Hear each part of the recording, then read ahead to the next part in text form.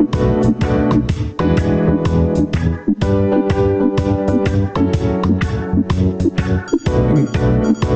afternoon and happy Friday out there to everybody listening. Thanks for keeping your radios locked to Radio NL. It's after 4:30, so it's time for this week's edition of a segment I call Cannabiz. Now, in recent days, there have been some stories out there in the media saying the TruLeaf, a cannabis company, a cannabis operation in Lumby, has filed for creditor protection in an effort to avoid bankruptcy. And now there's some concerns apparently from the community about what may happen moving forward. Well, I spoke to the mayor there, Kevin Acton, just in the last segment actually. And, you know, he's maybe not as concerned as some of these media reports would lead you to believe. To talk more about what's going on in the whole situation as it stands right now, I'm happy to welcome to the program the CEO of TruLeaf, Darcy Bomford. Darcy, thank you so much for taking the time. Really appreciate you doing this. My pleasure, Jeff. Not a problem. All right, so let's just kind of get into it. So, I mean, first and foremost, I mean, there's some negative stuff out there, right? Really saying that TruLeaf is in a danger of going bankrupt, and that's why you've, of course, filed for creditor protection here earlier this year. But I understand some steps are underway to hopefully, pull yourself out of that spot at this point in time. Yeah, for sure. And some of the news that's out there is probably a little more negative than it has to be. But essentially, the company in April filed an intention to make a proposal, and that allows us to restructure our finances over a period of time, avoid bankruptcy, and then move forward with a clean slate. So, I mean, what is... Yeah, like you said, I mean, I wanted to kind of get into that because you're like the media reports that are out there are maybe a little bit more negative than they need to be. I guess when you were reading some of what has been put out there in recent days, I mean, what was kind of going through your head? Was there like at any point where you're just sitting there thinking, man, when people read this, they're going to think real doom and gloom, but we're trying to stay positive? Yeah, I know that's always a worry, and yeah, staying positive is key, right? But it's all part of the process, and the company's, we feel it's going to survive. We entered this process in April, and it gives us a really good chance to take a bit of a breather and refinance and restructure, right? So I think everything is going according to plan. You're only given a 6-month period to do this restructuring, and we put a deal together and made some proposals last week. So we're well on our way to turning the corner here. Okay, so you mentioned you kind of filed back in April, so I guess you're kind of coming up really on that 6-month timeline right now.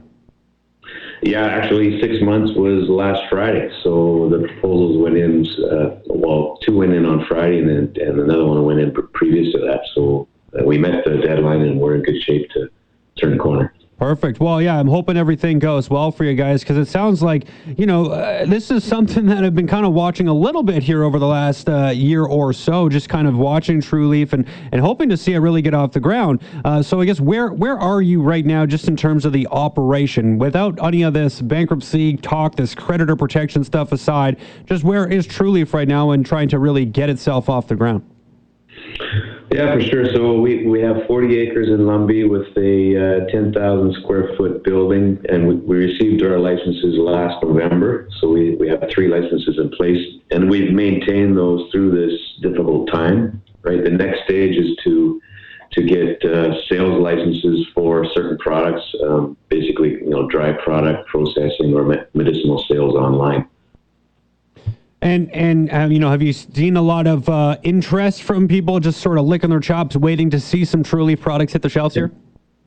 Yeah, definitely. It's been a long road. We started way back in 2013, and it took 7 years to get our initial license, which is a crazy amount of time, but we stuck it out. We've played our cards correctly, and we've still have a great team.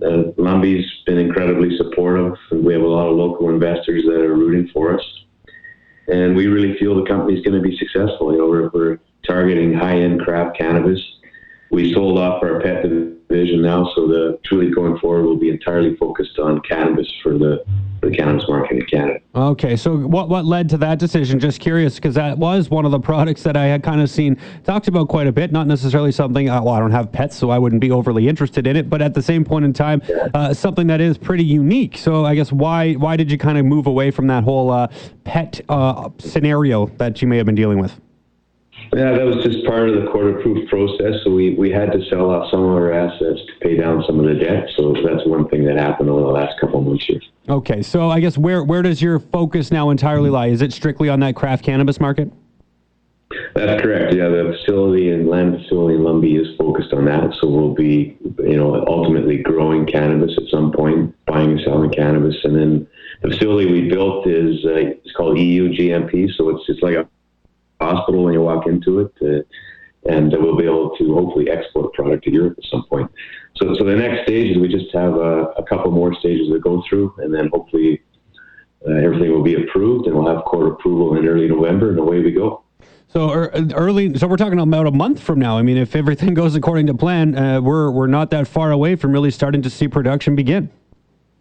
Yeah, it actually, these proposals have to be voted on by the creditors. Mm-hmm. The next creditor meeting is in a couple of weeks.